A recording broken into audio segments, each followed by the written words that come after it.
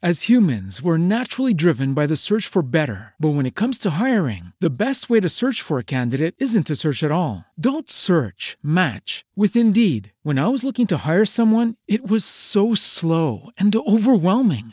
I wish I had used Indeed. If you need to hire, you need Indeed. Indeed is your matching and hiring platform with over 350 million global monthly visitors, according to Indeed data, and a matching engine that helps you find quality candidates fast. Ditch the busy work. Use Indeed for scheduling, screening, and messaging so you can connect with candidates faster. And Indeed doesn't just help you hire faster. 93% of employers agree Indeed delivers the highest quality matches compared to other job sites, according to a recent Indeed survey. And listeners of this show will get a $75 sponsored job credit to get your jobs more visibility at Indeed.com/podcast. That's Indeed.com/podcast. Terms and conditions apply. The Team Never Quit podcast is sponsored by Navy Federal Credit Union. When you hear the name Navy Federal Credit Union, you probably think that it's just for the members of the U.S. Navy, but in fact, Navy Federal Credit Union serves all branches of the armed forces. Learn more at NavyFederal.org.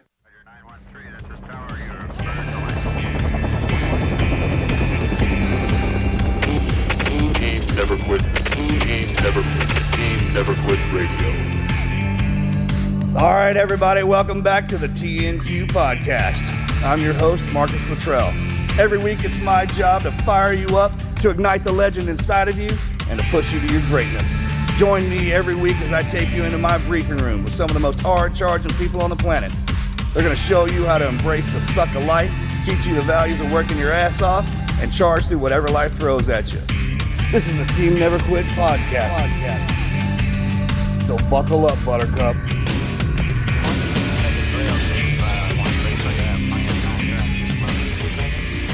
What's up, everybody? Welcome back to another episode of the Team Never Quit podcast. My name is Andrew Brockenbush, joined by John Marcus Morgan. How's everybody doing today? Andrew, Cheese Donkey. What's up? Every time he screws up, They call you Cheese Donkey. call him Cheese Donkey. Not sure where the name originated. Somebody else threw that in there. I think it was off YouTube one day. I don't know where really it came not from, sure but how I've it never happened. forgotten it. Well, I've got a little icebreaker for you guys. If you're lost, do you ask for directions, and why or why not? Absolutely not. No. It's guy code. Never. It's a man thing. It is. It's part of I guy find code. it. Yeah, you got to. And if the wife starts to get irritated, we'll just say, hey, look, we're doing an area recon to make sure that we don't. That no one was ever following us. Yeah. And if I do get lost with my wife in the car, it's her fault. Yeah. So, no problem. Sometimes I like to throw my wife a bone and say, hey, look, why don't get us there? Just throw that in She's ways. kind of, if she ever listens to this, she can be pissed. Yeah, Melanie But has- situationally, directionally not good. Who Not- is a it? little You are? challenged. My wife is. Leslie just. Oh, she is? I mean, Because Melanie can find her directionally way challenged. anywhere. She can tell you how to get to anything. She remembers, thank God we got hooked up together. Like underwater, I'm good. But when driven in the cities, what messes me up. Like as soon as we get in the cities and I can't see the sky or anything like that, man, Mel's good I at don't know it. what you got, Brian.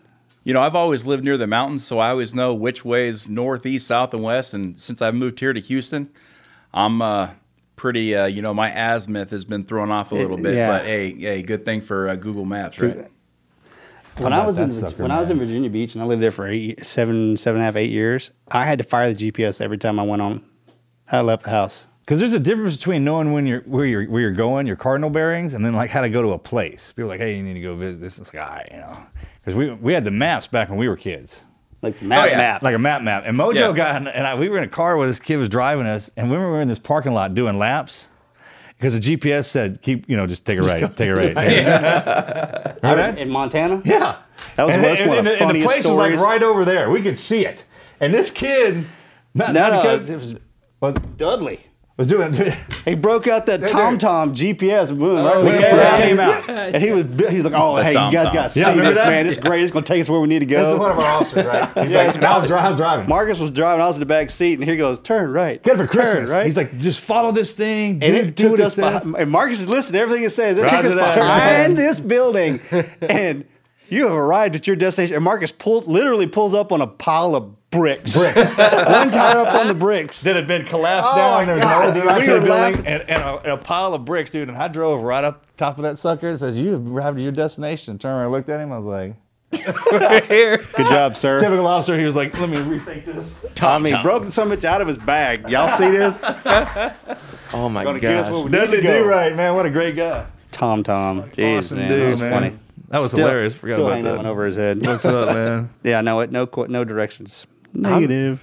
Yeah, I forgot about those TomTom things. I remember one time we had one that wasn't updated, and so the roads were wrong on it or whatever. Yeah, right? Yeah, that was crazy. What about you, Andrew? I'm directionally challenged hardcore. I don't ask for directions, but I'm glad technology exists. Waze, Takes a lot of weight off being a dude, right? Apple Maps, best Yeah. friends. Oh, absolutely. Okay, so your MapQuest voice is male or female? Mail. Oh, is it? You don't notice? I don't The know. only reason I ask is, like, do you get mad when your wife gives you directions? Oh, and Carrick. Oh, and Okay, so it's a male that you have Oh, giving you yeah. directions. This is my only point. yeah, when Carrick comes at me trying to tell me where to go, because she's way more directionally capable than I am, and that frustrates me. Because it's like I should know that. I don't. No, my directions I'm the same are, way, man. she's from Australia. Oh, really? Australian Pull into chick the car too. park. You're like- Oh, yeah, I dig it. Turn right, love. Take right. What about DC? Did you ever figure out how to drive around DC, or did you need your Metro. GPS there too? Metro. Oh, you took the Metro. Metro, no, I learned the Metro system. You did too, didn't you? Uber. Uber? Yeah, that's all I did was Uber. Right. The Metros are clutch. Yeah, No I- traffic right? jams. Sorry. Best Vincent kind of like that with that Uber deal because that's the local folks. They can take you where you need to Well, it go. was like taxi cab, confessions. Every single time that we would get into the Uber, there'd be a new story, a new twist. Yeah. Yeah, me and my buddy John, when we were in D.C., man, we heard so many stories. I mean, I could probably write a book on some of the stories that I heard in D.C. alone in the Uber rides. It was pretty fascinating. Because that's the stuff you remember. Oh yeah, absolutely. We were talking about this the other day, man. It's like what moments look back in your history, right? Which stories you regurgitate all the time that pop in there. Somebody asked me, "Oh, tell me something funny." One of the docs called me up. We were just kind of going back and forth. She's like, "Man, I've been having a day. Tell me something funny." And I immediately kind of was like, he and I laugh all the time. Belly laugh. Like I've given myself a hernia. We laugh so hard through all of our life. But the minute somebody asked me to tell them something funny, I was like, Yeah, it's like, I don't know what to say. Because when we It's tell got to them be natural, right? Yeah, when we tell them something funny, that's the darkest shit I've ever heard. Yeah. I think it's funny. Like I thought it was funny. That's hilarious. So I was like, well, you got to think of some, like, always have one of those. And then ever since then, I've been thinking about what's one, like, think of something that if you sit down, no matter who you sit down next to, if you start talking about that story or that thing that's funny, everyone kind of gets a giggle out of it. It's hard. It's hard, man. I don't have one of those right now. I'm going to have to. I was like, cows walk backwards when you're not looking. Is that what Yeah. you're kind of something like that, but I don't know. It's funny tough. that you're talking about this because today's icebreaker was supposed to be, what is the funniest joke that you know? Like, and I was like, I don't think I could tell a funny joke on the spot. Like, I'd have to be prepared to tell this we were joke. eating lunch or breakfast at Kitty's the other day, and the Colonel and I were sitting down, and this old boy come walking up and sat down, and he started talking about this fella. He's like, "You ever got one of them buddies that every time he sits down goes, hey, two dudes walking down the street,' or something like that, right? There's always the joke guy. Yep. Yeah, I mean, you gotta have one. Yeah. He's always loaded up with them. Were we missing that dude? I feel like we need that guy. We're missing that guy. Yeah, because I don't know any jokes like that. I'm gonna start just like Googling damn. knock jokes. I knew we need one more. You think we need one more? We'll get one more. I think we more, need yeah. Start sending in the resumes. That's right. So I mean, if you got one of those, or like start thinking about it, because they're great icebreakers. Yeah, absolutely. I mean, like used car salesman type of dude. Yeah. Mm-hmm. Where they just like pop off and you're like, oh, all right, you got my attention. All right, let's Yeah, talk. the first thing, because it's usually a voice, right? They'll catch your attention, or the swag, how they deliver themselves. You get a dude that's armed up with all three of them jokers, man. There's a used. That's the guy you want. It's almost like in the arena that you guys are in, man. You're good at what you do, like real good at it. There's guys who can bare bones and sit up the outlines, and there's guys who can sell it. And you get one of them guys that with both of that. That's something right there. That's a weapon for sure. Yeah, society these days trying to beat that comedy out of you. Yeah. Right. Yeah, careful. Just smack it out of you, I too. know, right? Well, eventually they're going to Chappelle. wind up getting to us. That's right. Our guys. Once they intimidate all the nurses, teachers, and police officers, and then they keep searching, they're eventually going to get to the dudes like us. That's gonna be a dead end street for Yeah, him. that's gonna be What's the? That was it, man. That's it. That was it. Oh, okay. That was a good one. It was a good one. We got a great guest in store today for you guys. Brian Talley is a former sergeant in the United States Marine Corps, was severely injured due to the incompetence of several doctors and ER staff at the VA hospital in Loma Linda, California. His misdiagnosis led to months of neglect and malpractice that eventually nearly cost him his life. He personally made it his mission to close a 74-year-old VA legal loophole and change the law to protect all veterans. Brian, welcome to the show, man. Thank you. It's quite the honor to be here with you, gentlemen. Really looking forward to this one too, because you've honestly accomplished something. He's been talking about this. Yeah, I mean, Like, I do all the talk talking about a about that. rarity. You hear about what happens to veterans all the time, that they can't get the care they need, and they kind of just bow out gracefully. And Brian literally muscled up enough intestinal fortitude to go to D.C. and snatch some congressional members off the street. And it's like, I need your help, and wouldn't take no for an answer. So welcome to the show. Absolutely. Thank you, sir. That's a great story. A hell of a Marine. Nice work. Thank you, Marcus. You're welcome. Moving forward. So we always like to start with a backstory. Give us where'd you come from? Who Sure. your mom and them. Sure. So I grew up in Southern California, San Diego area, and Oh, good. All right. Coronado area. Hey. Yeah, we know that place. Claremont, Southeast San Diego, Mission when Bay, we get on the PB. plane there, it's like it's a Yep. happy time. I love going there. Everybody's Yeah, like, oh, North it's so Island. beautiful. I love North Island. Yep. It's miserable. Yeah. For me, it was nice. For you guys, yeah, probably a different story. Oh, definitely taught me to hate the beach. It took forever to get Beach, over that. cold water, salt. And they didn't put it in the brochure. You know why everyone in California has got a suntan is because the water's so cold. They don't get in it. They just go to the beach. So Great point. Here we go. Go ahead, bud. Yeah, so, I moved to Colorado when I was in high school, so kind of had a 50-50, places where I grew up. I joined the Marine Corps right out of high school, served PCS 3 times in 5 years, and when I got out of the Marine Corps, I settled down. I started a family. I've been married now almost 25 years, got 4 beautiful kids. A, B, Congratulations. C, and D. Alana, Brady, Nice. Colton, and Delaney. Marine, got to do it in order. very nice. That's squared away. I never even put that. That's wild. to have Yeah, done that, I've but got that's brilliant. some building blocks here on my arm. Even better, dude. That's clever. Where'd you come up with that? I'm a Marine, man. I A, B, C, D, I right? get it, man. Fine. There's That's an a good acronym. one. I always got to put an acronym around it. That's a good one. Yeah, A, B, C, D. So anyways, when I got out of the Marine Corps, I started my own business. I was a custom landscaper, and I would do a lot of design build work, and I was just a self-made entrepreneur. And What year? What year was this when you got out? I got out in 99. Okay. I spent a year in the reserves, and then I started my company in 2002. Okay. So I ran my company all the way Still in up until- Colorado? when I got out, I spent the next 12 years in Colorado, and then we moved back to the Southern California area in 2013. Is that where she's from? No, she's from Denver. Yeah, but we just wanted to. I got tired of the cold, the snow, the wind, the driven rain and hail, and I was a custom landscaper, and I was already working at some very nice multi-million-dollar communities, and I wanted to take all that experience I had and bring it back down to Southern California to get into the bigger and better neighborhoods as well, and work for some pretty self-made people. That's different life. Those 2 different lifestyles. Yeah. Colorado, San Diego. Well, I mean, it's very, It'd be a lot more enjoyable working very outside. similar people. I mean, you got a lot The of lifestyle, the same the type. people, yeah, Yeah, But yeah. where you're at, from a beach community to the mountains. Yeah, Was Jenny all about doing that, or is she kind of reluctant to leave Denver? Oh no. I mean, anything that we've always done, we've always made as a family, and we've always had a great relationship when it comes to communication. And no, that was great. It was mutual, and we made the best of it. So much easier when they're on board. Oh yeah, You know what I'm talking about? oh yeah. I was gonna Happy say, 'cause wife, happy It's life. just so much easier when they're that's on right. board. As we peel this onion back on your life too, man, we should have like a Team Never Quit award that we give spouses after we interview. that'd be cool. Interview people. It's just you automatically get it if you're a spouse of one of the guests. So you were out of the Corps for 12 years when all this started happening? Let's see, it's 2002, 2000. Man, I can't add that fast. Yeah, something like that. Okay. I think so. Let's just give a brief overview. So when you get out of the military, you have that right as a veteran to sign up to be a part of the VA system, VA healthcare. Right. Correct? Or you don't. You don't have to do that, correct?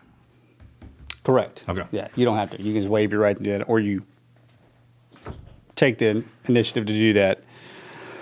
So everything's hunky. I mean, because when you got out of the service, you were good. No issues to speak of. Not that you knew of. Just besides, what I got from my compensation, from the VA, from my overall rating, right? That I had. But no, I was living the American dream. Like I said, the kids, the wife, the business, the home, in a very, very nice part of the country. And, everything was going great, until that one. It was a cold, gloomy morning in Temecula, California, where I lived. And I couldn't get out of bed. I was in severe pain. Did you go to bed okay and then woke up? Yeah, this is the craziest thing about the onset of my injury is that when I went to bed, I seemed fine. And then in the middle of the night, I was in severe pain to the point to where it got me. I crawled out of bed and I low crawled to the bathroom where I would lay on the cold tiles trying to find some relief from the pain I was in on my back. Back pain? Correct. Yeah. And it would just radiate throughout my whole entire body. Pain that I can't describe, indescribable pain. And then I couldn't use the restroom. My bladder was full. And so my belly was in a lot of pain too. And I was trying to go to the bathroom and nothing would come out. So just little bits. So I'd get a bucket and I try to pee it a little bit in the bucket. But yeah, anyways, that was the first time that I had ever really discovered like bladder paralysis. I got my black lab sitting next to me, Rocky. He's like, man, what's going on with you? And I didn't want to wake my wife up because she was sound asleep, but I was definitely in there moaning and groaning and just trying to find anything, any relief that I could, find. But the crazy thing about it was the onset of pain was immediate. What year was this? Just to give, so we can keep a timeline going. January of 2016 is when it all started. Because she eventually came in there, and y'all went to the emergency room. Right, that morning. That morning, right? Yeah, so that morning she took me to the VA ER where I was immediately triaged. And this is in California? Correct, at Loma Linda. I was immediately triaged. Everything was good, right? I had an X-ray. They gave me a shot of Dilaudid, a shot of Kenalog, a shot of Methocarbamol. Wow. I mean, I had the cocktail going. And then they said, you're fine, you have a low back sprain. And then I said, hey, look, I don't understand why I have a low back sprain. There was no trauma. So it wouldn't explain why I have a back sprain. Go home and stretch. You'll be fine in 2 weeks. Was this blood work or just kind of like a physical? No, we went in there and it was just MRIs, CT done. They just looked at you. Right. Okay. Right. They looked at me. Like I said, took the X-ray, and you're a big. Just so everybody knows, injections. Brian's a big guy. He's bigger than Marcus and I. I mean, he's not a small human being. So I'm assuming your pain tolerance is extremely high, and you're a Marine to boot. So anyway, go ahead. So we ended up getting the bag of pills, and I would go home to my room in my recliner where I didn't sit often, but that would become my new home. 2 days go by, and the pain is still immense, and I wasn't getting any better, and I was dropping weight like nobody's business. It was just shedding off of me. And I told my wife, I said, we got to go back. So the second time that we were at the ER, the front steps of that ER, I get wheeled in a wheelchair. I can't even walk. And I was in so much pain while we were waiting in there. This time it wasn't a fast triage turnaround. We had been waiting already an hour. I fell out of that wheelchair because I was in so much pain. I had a panic attack on the ER floor. And that's when the other triage team came out and they gave me a shot of Dilaudid, two of them, a double shot of Dilaudid, one on my left cheek, one on my right cheek, and yelled at my wife for bringing me back here because they said I needed to follow up with my primary care physician. We couldn't get through to my primary care physician. Me, I'm completely incapacitated, and so here is my wife over the last 2 or 3 days trying to get me into my primary care. Well, that didn't happen. So my wife said, my husband's dying. Can you give him a blood test or some diagnostic testing, a CT scan, an MRI or whatever? Can we find out what's wrong with my husband? They said, he's fine. He has a low back sprain, you need to follow up with your primary care and take the prescribed pain meds and gabapentin and all the nerve stuff and all the pain stuff, and he'll be fine in a couple of weeks. Then a few days later, we're right back there again. Delayed and denied care.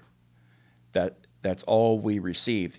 And look, I'm not anti-VA. The VA is not all bad, okay? But,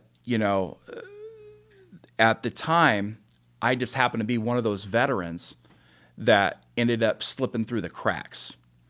And how did it happen? I don't know. Maybe it was because they were overrun with patients. Maybe they were understaffed. But when you go into an emergency room and you are posing every red flag of needing critical emergency care, I figured we were doing everything right, and that they were treating us for why I was there. But ultimately, that would not end up being the case. So on your third visit, still no scans, no blood work? Nothing. We had a denied blood test, denied MRI. Doctor did that? I never saw a doctor. The only time I ever saw a doctor was when I was laying open 4 months later on an operating table in Scripps Hospital in San Diego. Huh. Who are you seeing? All I was seeing was... Like PAs or nurses? Right. No, administrative staff. Nurse clinicians.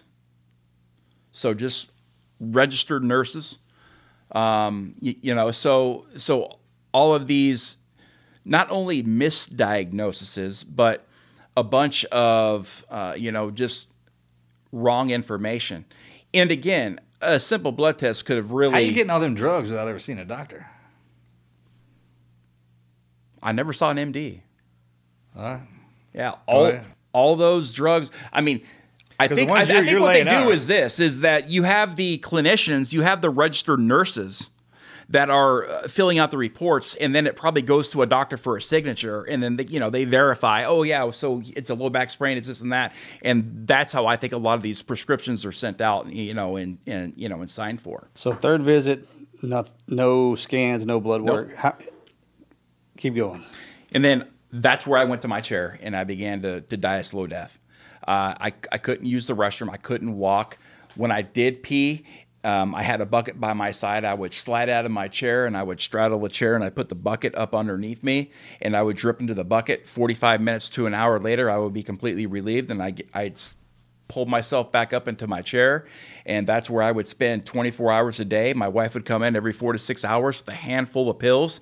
That would be my, my cocktail to get me through to the next 4 to 6 hours. I wasn't eating. I wasn't really just in the mood for anything except for sitting in my chair and living in a completely dazed and confused state, incapacitated, just wondering what in the hell has just hit me. And still going off of lower back sprain. Yeah, and my body is completely atrophy now, and like I said, the weight's coming off, and here I was in this critical state of needing emergency care, but now I was so absolutely inundated with drugs that made me just say, who cares, right? You're just sitting in a chair, and you don't really even know what's going on because you're in so much pain and you're so doped up. And here's the family, the children and the wife are running around trying to figure out what happened to Dad.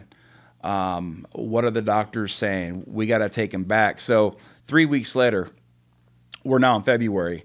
My wife says, screw it, I'm going to get him an appointment to go to a private imaging center, which was hard because she had to find somebody that would write a script for me to do an MRI in Temecula. I got wheeled in there, still couldn't walk. I had the neighbors carry me down my stairs. And we get in there, and the MRI says that I have all this structural damage to my spine and that I need surgery.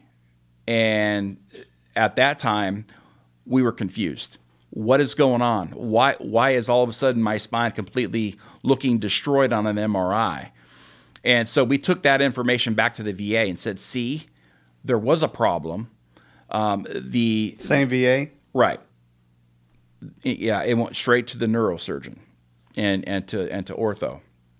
And they looked at it and they said, okay, we can get you in, but we have about a 9 to 10 month waiting period. So we're going to schedule your surgery for December 12th of 2016. I believe it was around December 12th. And my wife immediately started to break down into tears. She goes, "We can't wait that long. He's literally dying in his chair, and we have an MRI now that says that he needs surgery." And so this is when President Trump had first said, had first passed the Veterans Choice enrollment.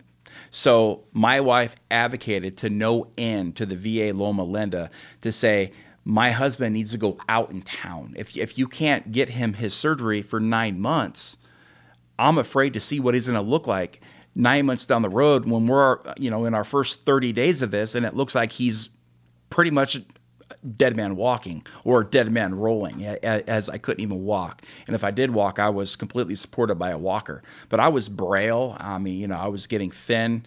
I was getting thinner by the minute.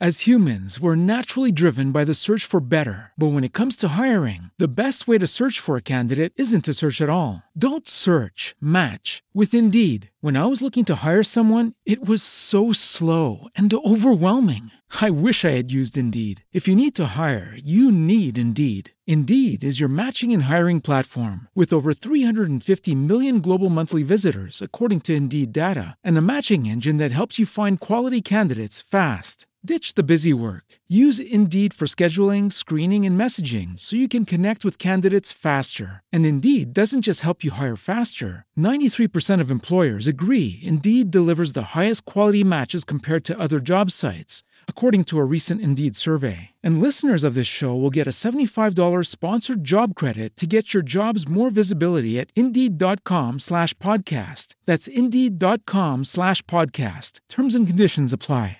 With LinkedIn Jobs, we tap into a network of more than 1 billion professionals to help you find quality professionals quickly and easily for any role you need. Marketing wizards? Found them. Software engineers? Found. That project manager I could never seem to hire? And found. LinkedIn Jobs quickly matches your roles with candidates with the right skills and experience. In fact, 86% of small businesses get a qualified candidate within 24 hours. Post your first job for free and get started at linkedin.com/spoken. That's linkedin.com/spoken. Terms and conditions apply.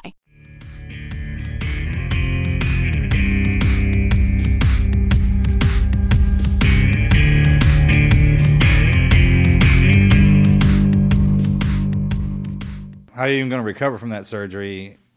Anyways, like if you go in so beat down and almost dead, surgery like that, I mean, you know what I'm talking about? Yeah. It's something that, you can't get a lot of your movement back and, your strength and your mobility. I was a custom landscape contractor. And so when I saw those scans, what did the doctors say that it was initially? They said, well, all the jargon, it was, herniated discs and all sorts of tears, annual tears and all this, doctor terminology, but it was enough to raise several red flags. Still no blood test, no other, way. They didn't detect the infection in the MRI. Can't. So anyways, this all gets sent there. The VA says, okay, we are going to send you out for a Veterans Choice enrollment. So we went out and we saw the doctor out in town, a civilian, and he said, okay, we're going to do your surgery on April 30th. And it's February right now. And we're like, well, that's better than December. So we went and we did a workup with that doctor. Still no blood tests have ever been taken here. And, again, we thought we were doing everything right. We thought, okay, I hurt my back somehow, and now we need to have surgery. Boom. 4 months down the road, okay, and and I spent these months all in my chair. 4 straight months is what it would ultimately end up being. 4 months in a chair where I was slowly slipping away, deteriorating, and at that point I became an absolute broken broken man, from my spirit to who I was as a man, as a husband, as a father, as an entrepreneur, as a coach. All that, it was all slipping away from me as the anxiety and the depression further mounted. 4 months with not working. Started to think, am I going to lose my business? Am I going to lose my home? My wife was doing so much work behind the scenes to keep the family afloat, to do everything that she could do to stave off financial ruin. Credit cards started to get, stacked up. And, ultimately we had the surgery in Scripps. I was opened up by the physician there. And as I laid open on the table, they found a surprise. And the surprise was my spine was oozing with inflammation. And the doctor, the surgeon, told my wife, and I quote, "Your husband's spine looks like it has been moth-eaten."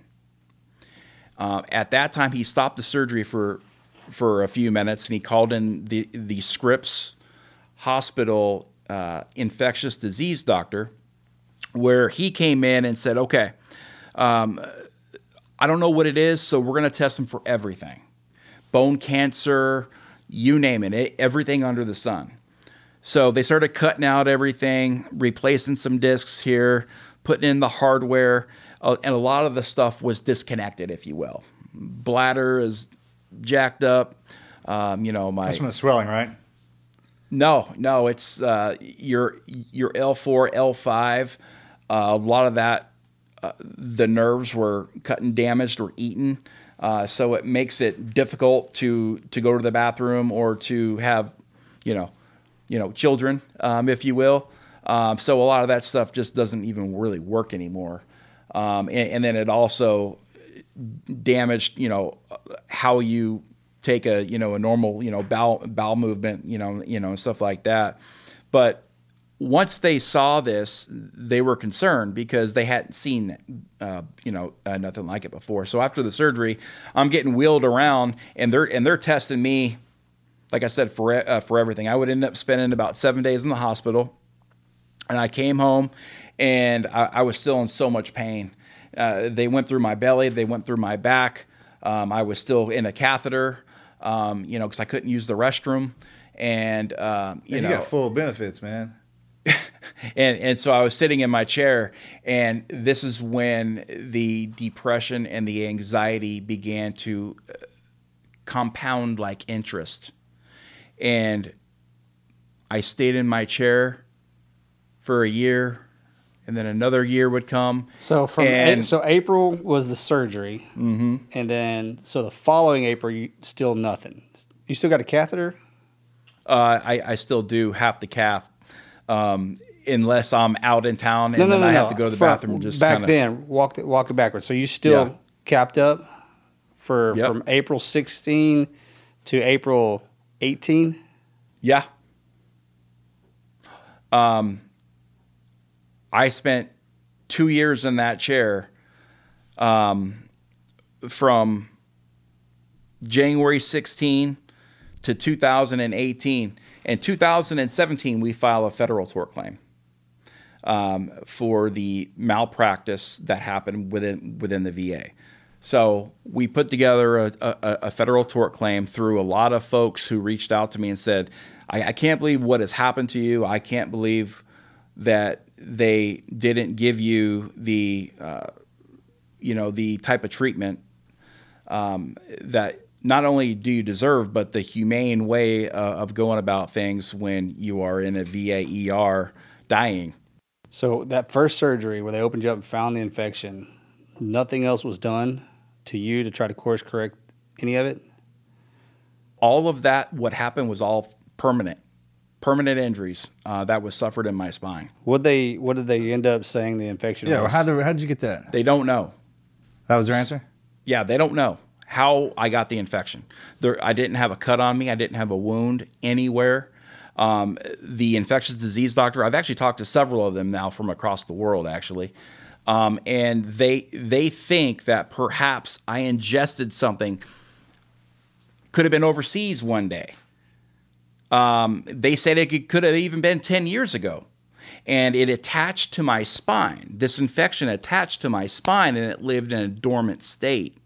And then one day it woke up. And the day it woke up in a very aggressive way. It's pissed off? And it began to eat. So it's hungry. Essentially, I was being eaten alive for 4 straight months before I had life-saving. It would end up being life-saving surgery. Oh, good job, Marine. You're definitely not a pussy. That's freaking hardcore, dude. What's the name of that? They still didn't. They named that yet? No. The infection? I mean, it was a bone-eating staph infection. It's a really long, I say staph, but the medical term is staph, and it goes, so it's long, and so how did you? So in 2018, you're still in the chair. What'd you do? I lived in my chair and to get out of pain. I mean, what? I was taking nearly 40 pills a day for years. Seems a bit excessive. Yeah. So I mean, the VA, they were sending me bottles. I'm talking like as big as that cup. Damn cup right there. Oh yeah. They'll show up, and most of those you have to take just so you don't go through withdrawals. Well, the day that my wife opened up a box of Narcan, she just started to shake and she just started to cry. We found out years later that I was taking some very high-end anxiety medicine with my opioids, and that right there could put you into cardiac arrest at any time. So once they figured that out 2 years later is when they started sending me a bunch of Narcan. When the Narcan was sent is when my wife said, "Okay, we're done here. Are you taking your pain pills? Or are you taking your anxiety pills?" Yeah. And that was another blow to my heart. I was like, "Man, I can't live without either of them." So here I was, literally a broken man. My livelihood, my physical health, my mental health, my emotional health.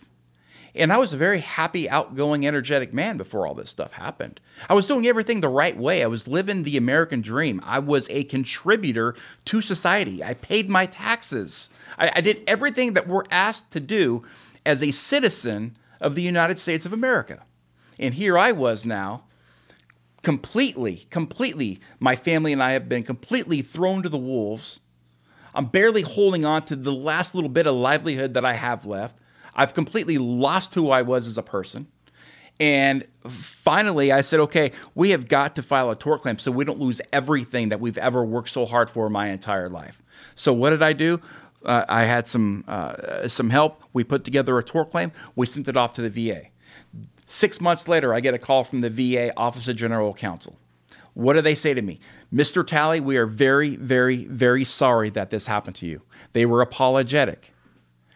The VA has concluded that we failed to meet the standard of care, and there is a breach in liability, and we are settling your claim. Be patient. Be patient. This takes time.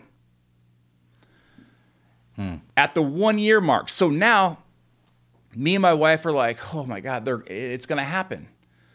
They're going to, we're not going to lose our home and our family vehicle that we've already lost. And my business and my tools and all that. 6 months later after that, at the 1 year mark, I received a bombshell in the mail.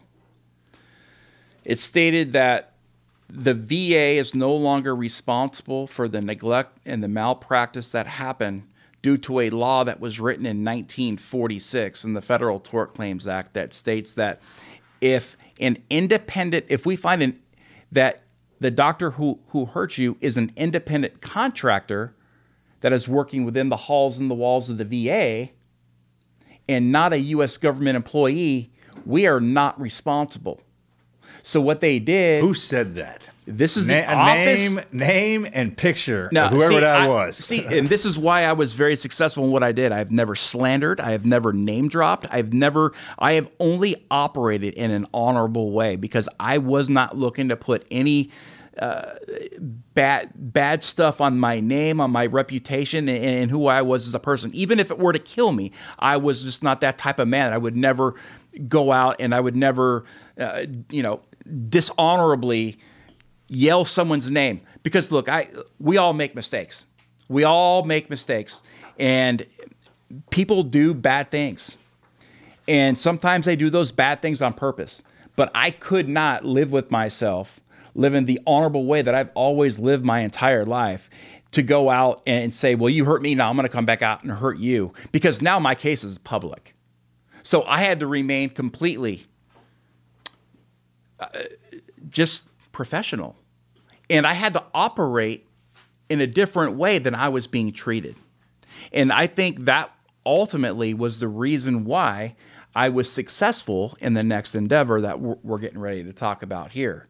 But the bombshell, the letter, the VA reversed course. They did an about face, and they left me and my family holding the bag.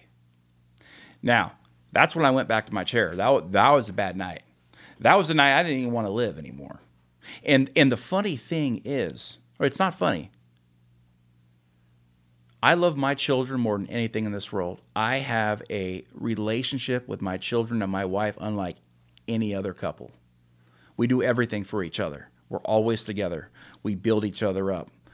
We are a rock. We are a solid foundation. And nothing has ever come in between that, ever.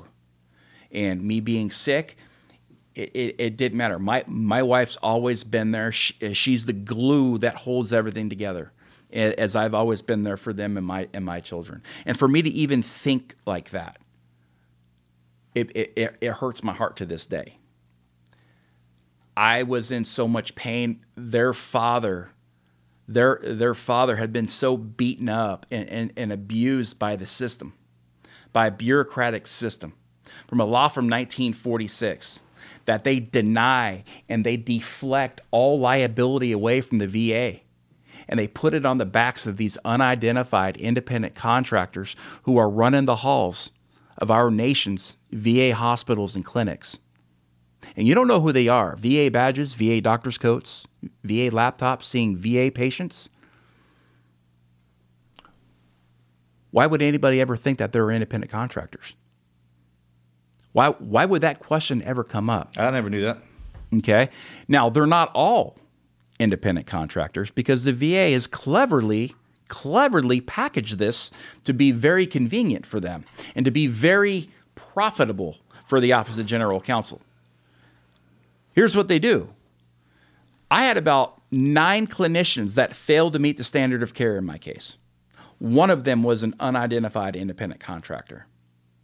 The VA cherry-picked the clinicians based off of only the employment status and found her to be guilty of everything that happened. So the other 8 were not guilty, and she was the guilty party. Well, the letter stated, you need to sue her in state court, Brian.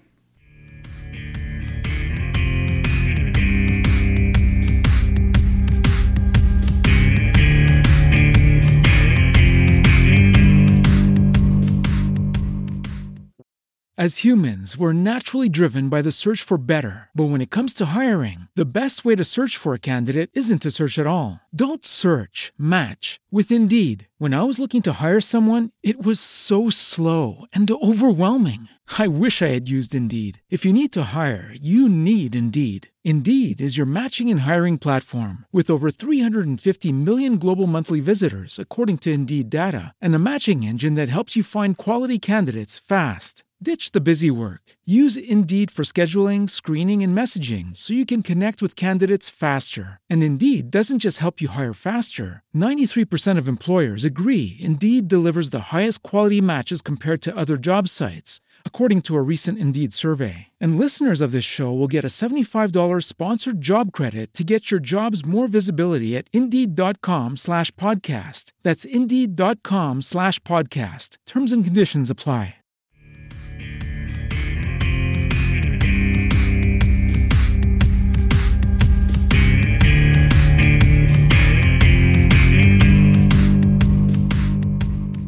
Well, you remember I got that letter at the 1-year mark. It was postmarked 3 days after my California state statute of limitations had expired.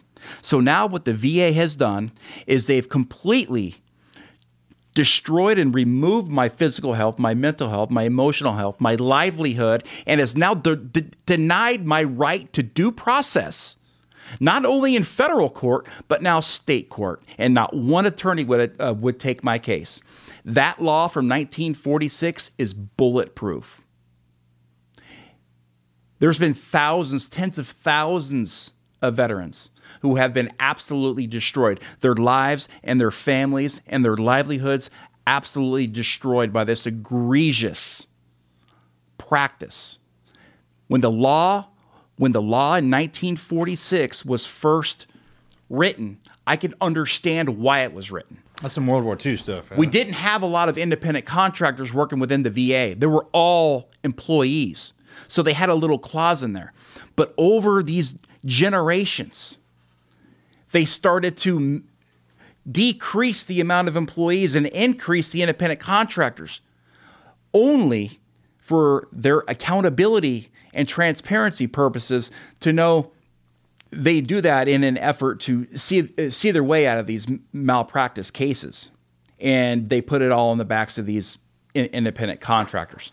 So that's where this whole entire story for me begins. And people say, what's the crazier thing, surviving a bone-eating staph infection for 4 months that you should have died within the first 10 days? Or what you were getting ready to do in your most weakest and vulnerable time in your life?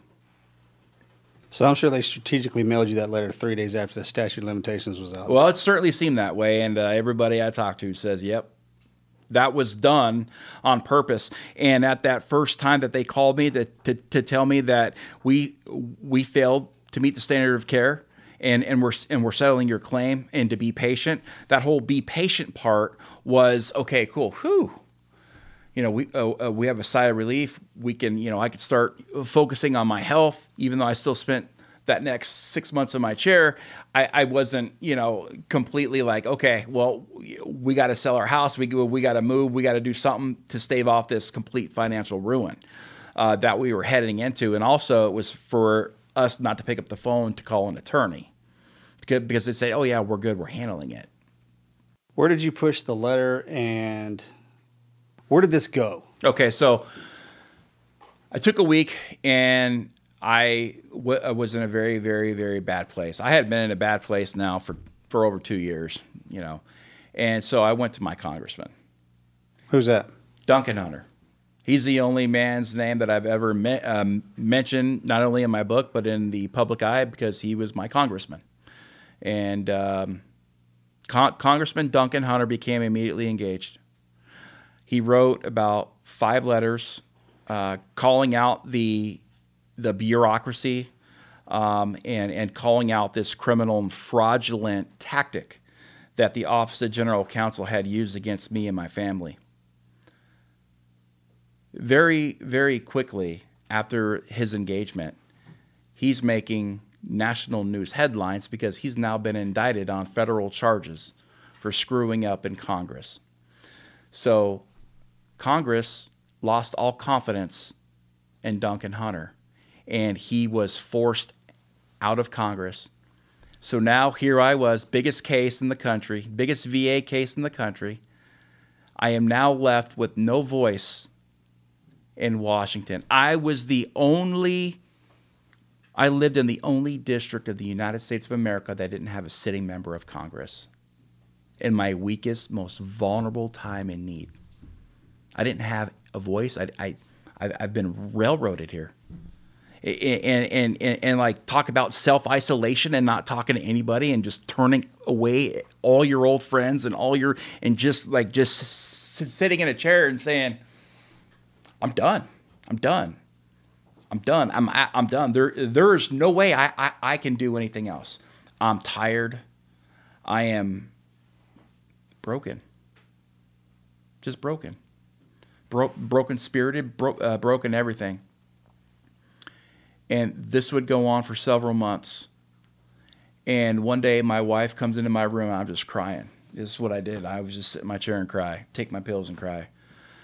And when she came in, I said, I cannot believe that they can do this to people.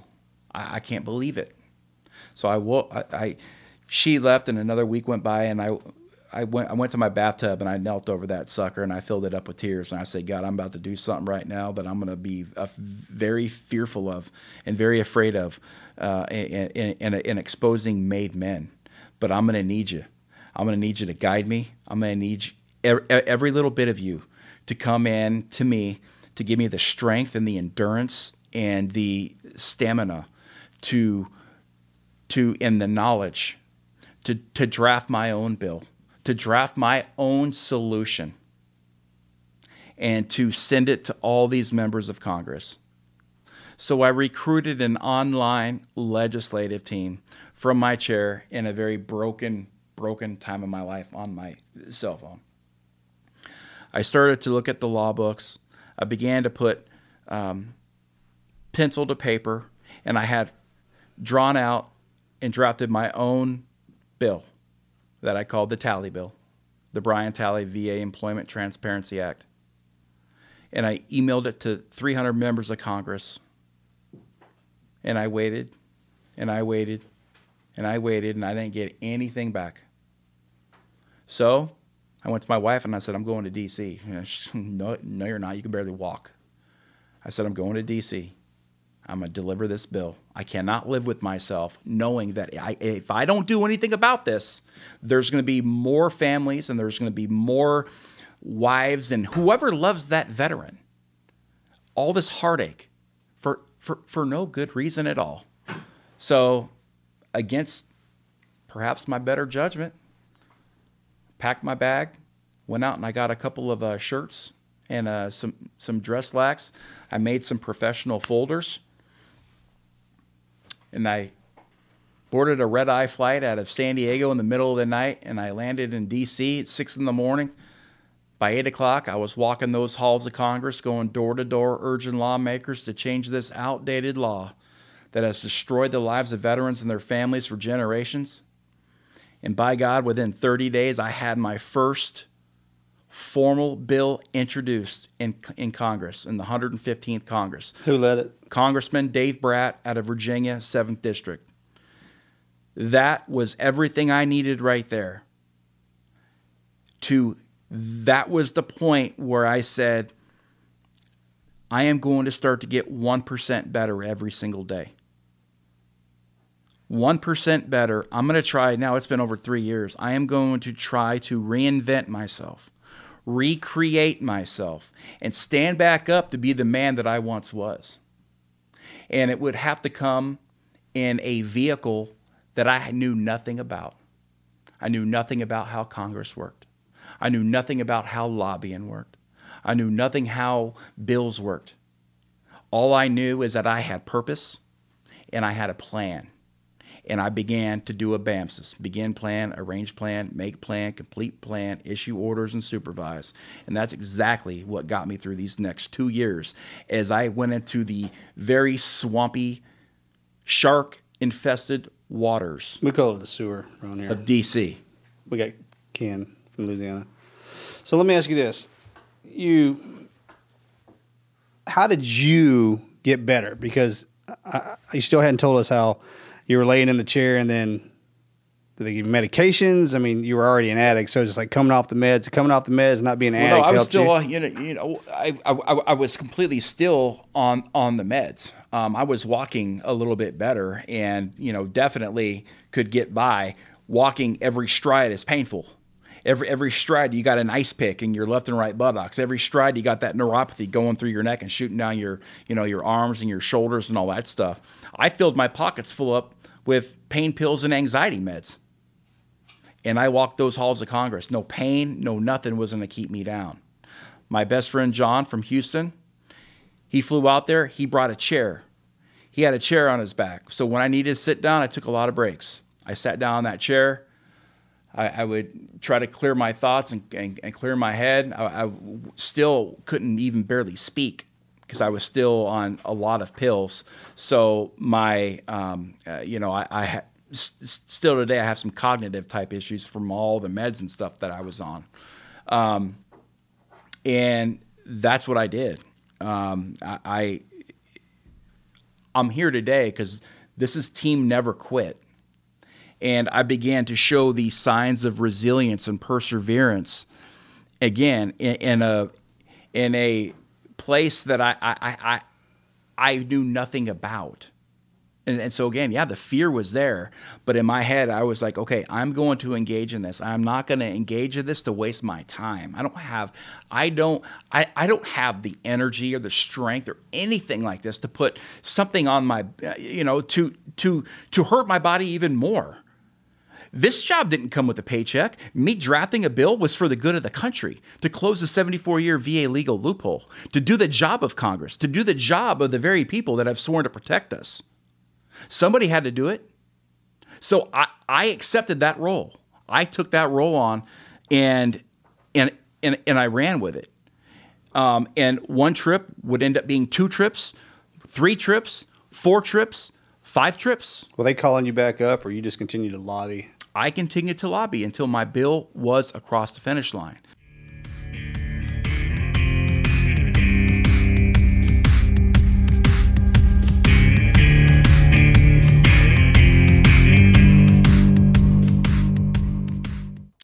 As humans, we're naturally driven by the search for better. But when it comes to hiring, the best way to search for a candidate isn't to search at all. Don't search, match with Indeed. When I was looking to hire someone, it was so slow and overwhelming. I wish I had used Indeed. If you need to hire, you need Indeed. Indeed is your matching and hiring platform with over 350 million global monthly visitors, according to Indeed data, and a matching engine that helps you find quality candidates fast. Ditch the busy work. Use Indeed for scheduling, screening, and messaging so you can connect with candidates faster. And Indeed doesn't just help you hire faster. 93% of employers agree Indeed delivers the highest quality matches compared to other job sites, according to a recent Indeed survey. And listeners of this show will get a $75 sponsored job credit to get your jobs more visibility at Indeed.com/podcast. That's Indeed.com/podcast. Terms and conditions apply.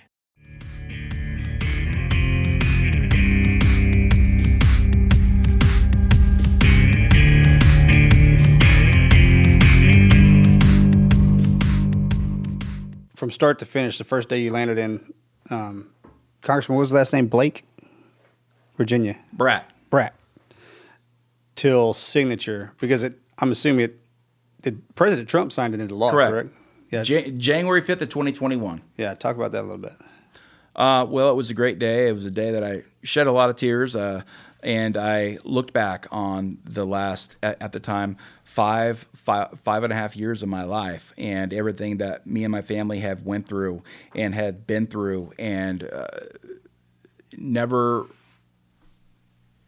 and kept the relationships and the love that we have for each other all intact. This was a man that was getting up finally out of his chair and began to, like I said, get 1% better, and to show those signs of perseverance, and to show those signs of resilience, and the pure strength through determination, and that never quit mentality is what kept me going. And when that all happened, I was relieved. It was a sense of overwhelming pride, and it was something that I can always be proud of. You know, I lost my business that I loved, and I always thought that would be my legacy.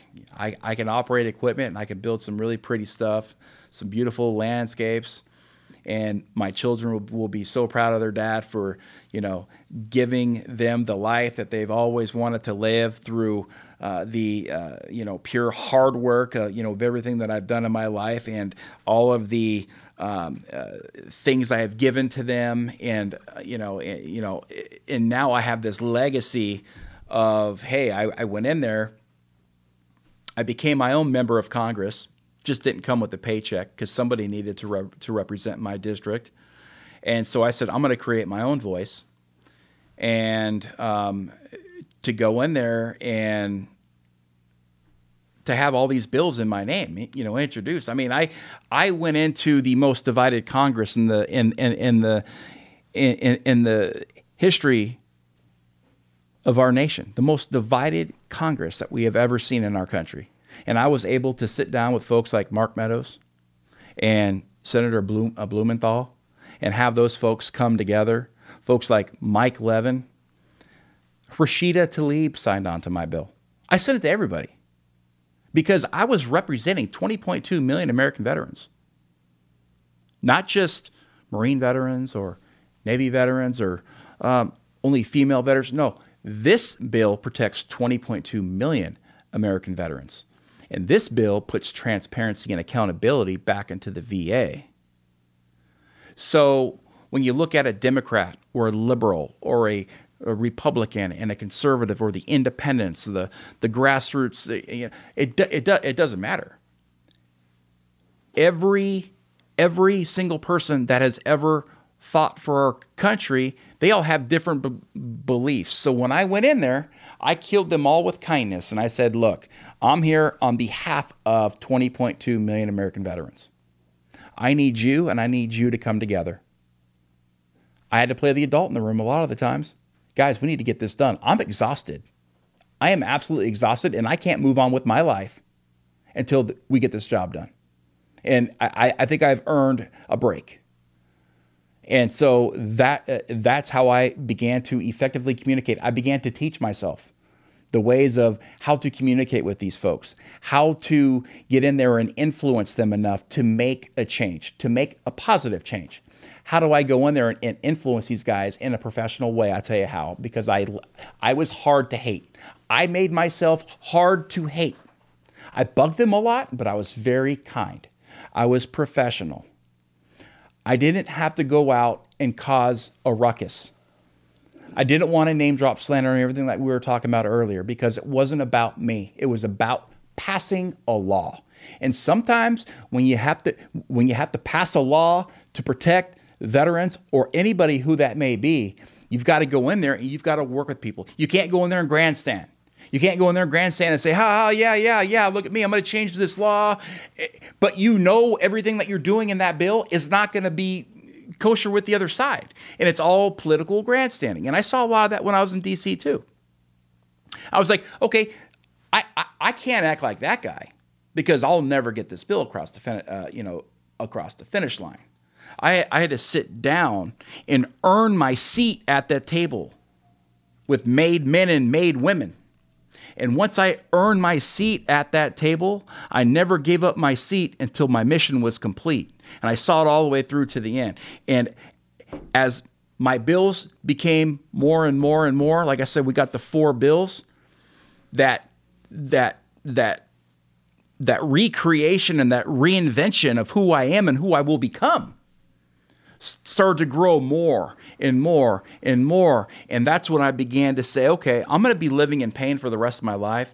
I'm going to have dozens of more surgeries. I'm going to have to do a lot of things to my body that most 80-year-olds have to do, and I'm in my 40s. But that's who I've become. That's what God has led me to be and to do. So instead of sitting in a chair and being angry and being broken and beat up and battered and abused, I knew my kids were watching. And I said, if I die today, what will my kids think of me? Well, my dad used to be really badass. And then he got hurt. And then, or they could say, my dad used to be really badass. And he got hurt really bad, and then he went out and he made a positive change and still continues to make positive change to ensure the rights and protections of all veterans. And the cool thing about this is that we live in 2022 where everybody is now everybody has something to say, right? Social media, everybody is very passionate about things. We live in a very passionate country. And so advocacy is booming right now. And I at least put a blueprint out there for folks, for any group, no matter what you're passionate about, that you can engage Congress in today's world and make a difference. You can engage and go in there and be heard and do it all in a positive way without burning cities down and flipping cars over and stuff like that to try to get your point across. It's hard to do what I did. It is damn hard.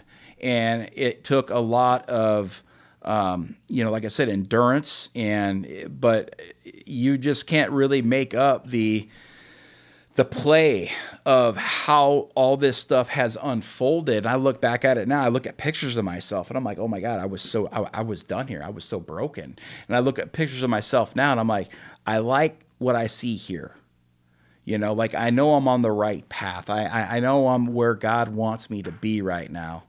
And, to this day, I still continue to help veterans, with all the stories that have been done on me over the last 6.5 years. I've become a, voice for the voiceless, and I listen to them, and they call me, and I call them back, and we text and we email. And I was just talking to a Vietnam veteran I met a couple months ago who, I'm helping get his VA benefits, not because I'm some attorney, just because I'm his friend. I'm not an attorney. I'm not none of this. I don't have a 501c3.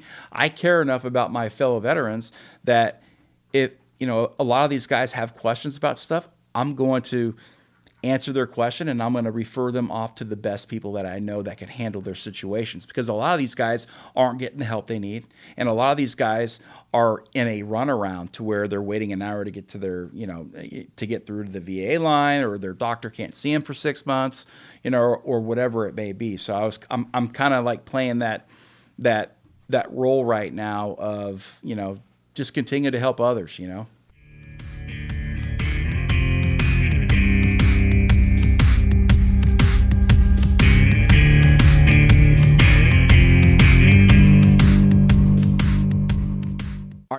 As humans, we're naturally driven by the search for better. But when it comes to hiring, the best way to search for a candidate isn't to search at all. Don't search, match with Indeed. When I was looking to hire someone, it was so slow and overwhelming. I wish I had used Indeed. If you need to hire, you need Indeed. Indeed is your matching and hiring platform with over 350 million global monthly visitors, according to Indeed data, and a matching engine that helps you find quality candidates fast. Ditch the busy work. Use Indeed for scheduling, screening, and messaging so you can connect with candidates faster. And Indeed doesn't just help you hire faster. 93% of employers agree Indeed delivers the highest quality matches compared to other job sites, according to a recent Indeed survey. And listeners of this show will get a $75 sponsored job credit to get your jobs more visibility at Indeed.com/podcast. That's Indeed.com/podcast. Terms and conditions apply.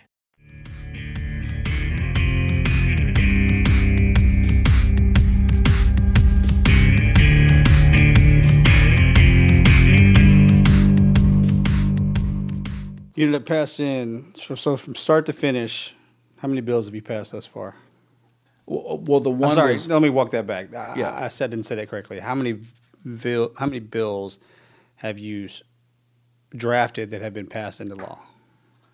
It was all into one. Okay, just the tally bill. Yeah, and then, one of these days, I have a friend that's running for Congress, and I hope he gets elected, because if he does get elected, I'll be able to do a draft proposal on the next version of the tally bill that will be part 2 on completely closing this legal loophole. The way the law stands right now, hey, Brian, what did you do?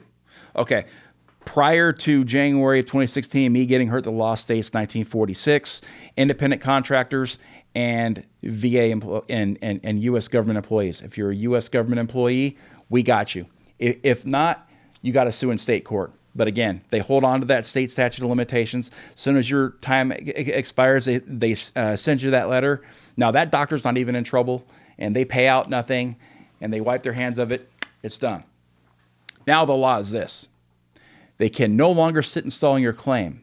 The VA has 30 days now to come clean on who treated you and what their employment status is. So now more attorneys are going to be taking cases, because now they know if this is an independent contractor, we can go directly after them in the state they're in, and we will have the accountability and transparency of that, because that's what the law does. It's very simple, the employment status. But if you think about it, that was the loophole here. Sure. That was how they were to effectively profit big money off of not paying out all these rightful claims to veterans once they've been injured due to no fault of their own. So it's a horrifying and very disheartening loophole that one's government would completely stack the deck against the most one of the most vulnerable groups of people in our country.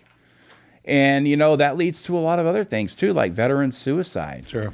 Rates and, a lot of the folks that are, dying, from, the 22 estimated a day, a lot of those aren't a direct result perhaps of the wounds of war. A lot of it is coming home and, getting put on a lot of type medicines and then having things like my story happen and just kind of lose who you are. And then boom, you get, involved in drugs and alcohol, you end up on the streets or you end up in jail, whatever it may be, so there's a lot of different paths that a lot of people take. It doesn't happen overnight either.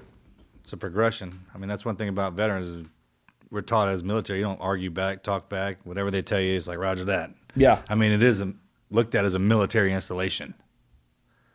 And we were in, you didn't have any problem getting a medical or dental. Your ass went in there and got out. Mm-hmm. Period. It's almost as if in the VA, there's three components. There's the civilian side, the doctor side, right, and the military side, and then the patient. And they put the bureaucrat in front of the doctor. Yeah. Right? Yeah, that is a shame that the VA is. You know what I'm talking about? So broken when. It's almost like, man, you just ask these to just walk in there, whatever's wrong with you, we got you. And then you walk out and don't worry about the bill. Mm-hmm. That's how it was in the military. And those loopholes, it's funny. I mean, you got to hand it to them crafty son of guns for finding them. I'll hand them that, man. To make something out of that and to hold it. And it's just about, we got our generation coming in. So take a looking at the books, man, and bring everything up to speed and how we roll, not how it used to roll. Yeah, because tech's involved now. Like there's so many components to our medical system that they can make it so swift. Mm-hmm. The problem is when it runs into old school stuff. Mm-hmm. They're not. You can't plug that one adapter into the other plug. Right. Yeah. Totally. I totally get that. Like the main thing here was just that there's so many outdated laws on our books. Right. And we live in a country too where there's laws on the books that people don't know anything about. Oh, right. More than you can even imagine. Yeah. So like right now, we've got veterans out there that probably don't even know that this law even exists. Right. Yeah. That are still getting backdoored by this loophole. And so that's why I'm out, raising awareness that once medical malpractice happens, is you will have the rights and the protections that you earn and deserve. Again, this is humanity here. I mean, this is, doing the right thing for people. This is not acting in a criminal and fraudulent manner to your own advantage off the back of a man that you've already broken, mentally, emotionally, and physically. And I look back at this and I say, it didn't matter how hard I worked. I got over 11,000 hours of advocacy hours in this. 11,000, over 5,000 emails and phone calls I did from my phone in my chair. And when I got out of that chair, it was because I'm doing this and I'm coming back and I'm sitting right back in my chair. That was my comfort zone for a very, very, very, very long time. And, and it was hard. And I had to push myself to limits that I've never pushed myself before in my entire life. And talk about needing strength and prayer, and all that stuff. I mean, it's divine intervention. I can't believe that I was able to stay in front of Congress long enough and have 4 bill drafts in both the Senate and the House. And again, pass a law on the final day that was just completely right. That's my story. On the final day, on January 5th. Because we all know what happened on January 6th, and there was no more business done after that. Yeah. So a little gift, wasn't it? I'm sorry? It's a little gift for you right there, wasn't it? Yeah, I'm like, okay, wow. Because all the other times it's kept getting kicked out. Every time you deliver it to a messenger, it get rolled out. Yeah, and I'm like, I'm not going to the 117th Check it out, man. Congress. You got to think about it like this. When the boss sets a plan in motion, we don't always know what it is. And so you had to go through all of that into Congress and get those bills passed. Just a normal person trying to do that's difficult. So they stuck your ass in the most debilitating, most painful situation that you can be in, strapped your ass to a chair, which is now a throne, by the way, right? After everything that you've been through, and you still got it done.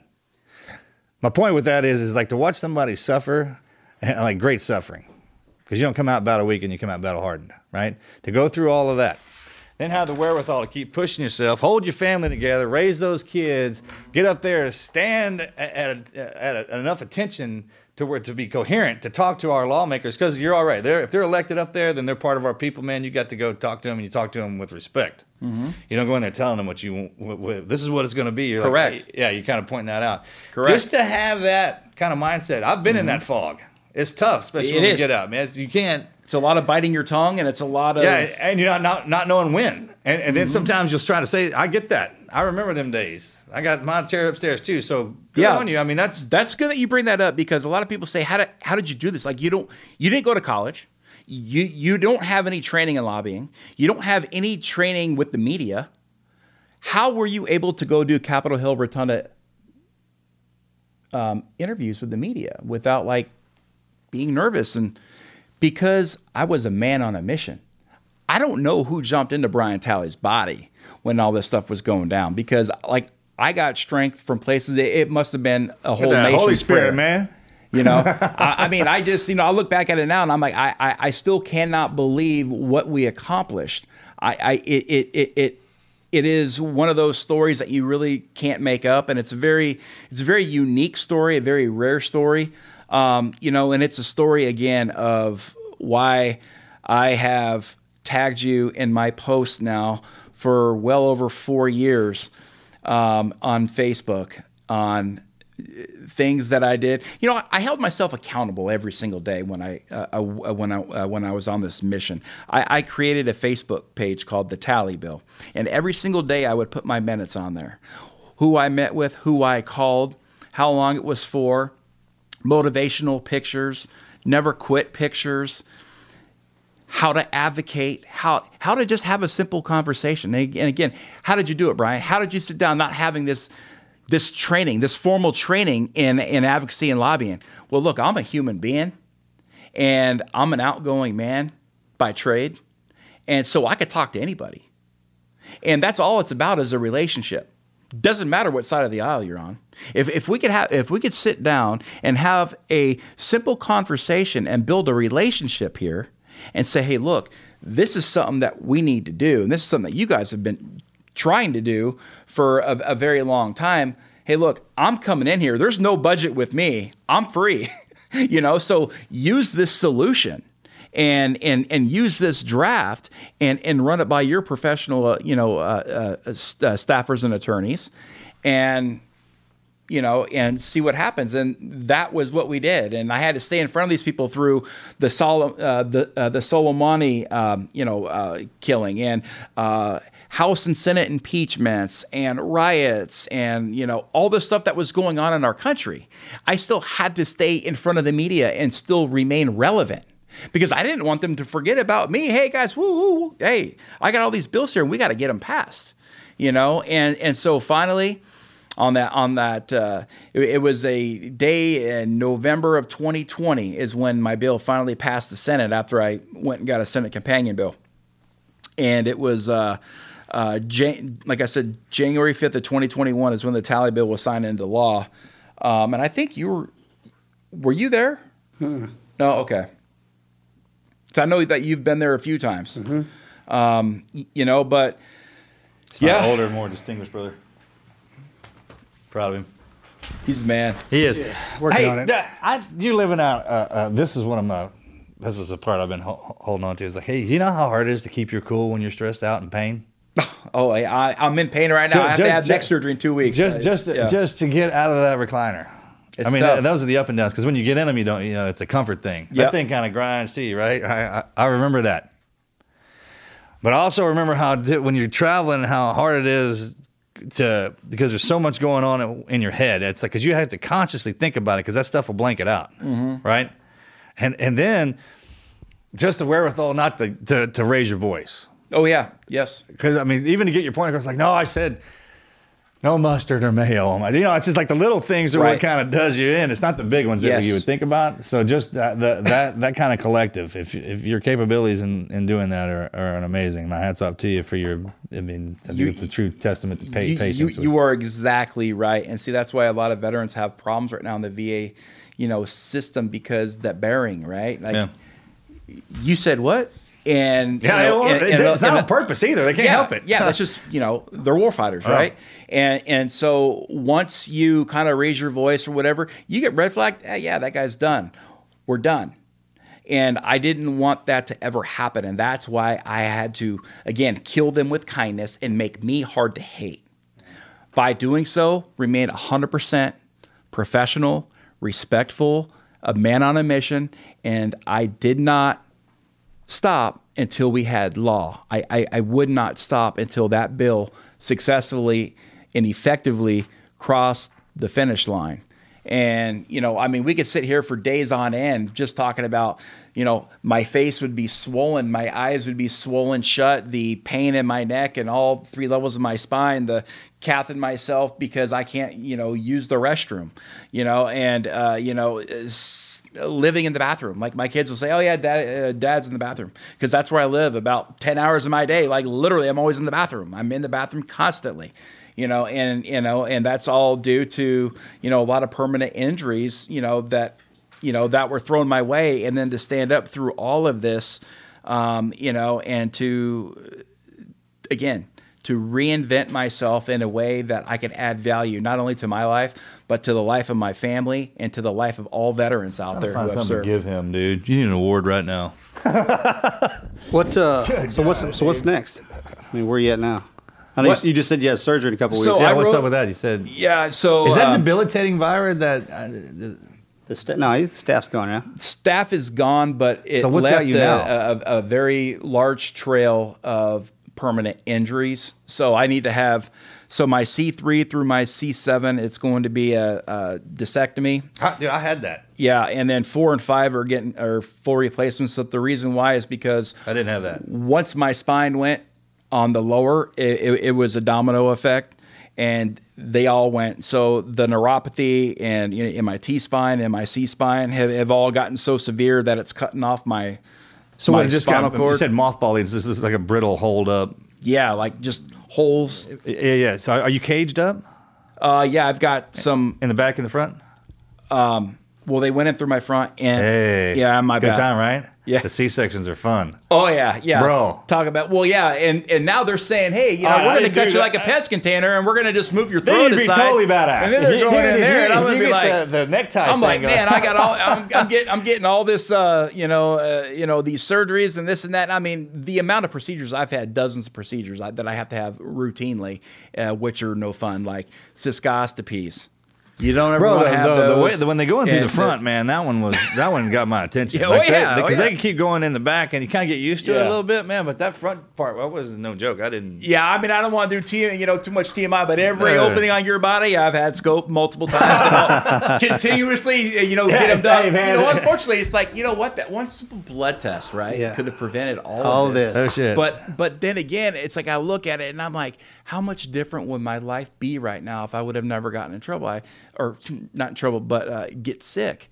And, I don't know like this, man. Like, if you're willing to go through, when you show up there now, like if you show up at my house, complain about something, I'm going to listen. Because the amount of pain that you're in and on your, just on a day-to-day grind in life, family, friend, all that. On top of this, for you to go out of your way to present something to somebody in a formal manner, it's important. Because that's my point. Is like you're not going to waste your time making something up that didn't need to be addressed. Yeah, no, and that's a respect. Me getting up out of bed every day, I have a new purpose, because I had lost my purpose and my identity. So I have a new purpose now, and my new purpose is to continue on with helping the veteran community, continuing on with the knowledge now and my experience working in Congress. And I just wrote a book I want to get my book out there. I think every veteran should read it, and really anybody who needs to hear some good, valuable real life messages from a regular guy. I'm no war hero. I'm no movie star. I'm nothing. I'm just a guy who stood up one day to fight for the good of the country and did it. And, made a name for himself in that advocacy community now, where I'm considered to be a national veteran advocate.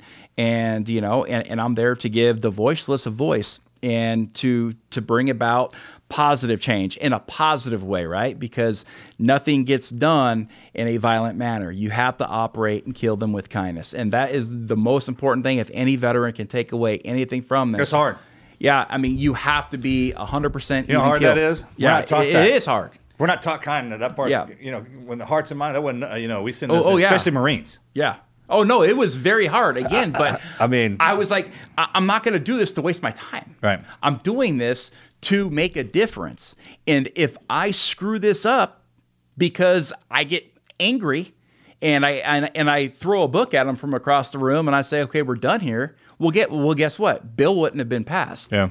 Okay, so these folks will turn you on and turn you off sooner than you. Yeah. They want you to get mad. So I wanted them to turn me on and never turn me off. Man. Because again, once I had that seat at the table, and it was hard to earn a seat at the table.